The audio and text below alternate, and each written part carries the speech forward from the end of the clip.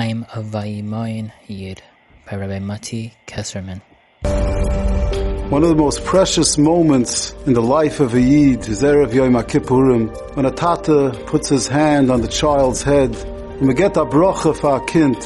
Every father has such ritzoinus and he begs the Eibishter Rabbeinu Shalom, help my child should have bracha, help my child should succeed, help my child should be oimid in the groiser nisyonis hazman. When I was a little boy, our family used to go, in the summer we used to go on trips, family trips. I used to go with my father, we used to go on trips.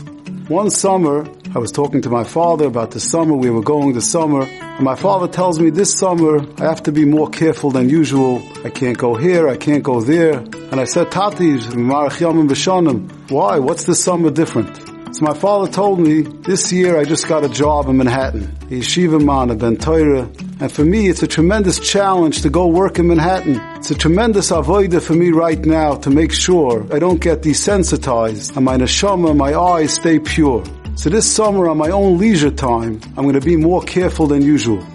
Each one of us, when it comes Chol Hamoed, it comes a time when a Yid goes out with his family. Each one of us has an opportunity of teaching our children. I'm a Vayimaen Yid. I'm a Yid that works on my neshama, works on my shmiras anayim.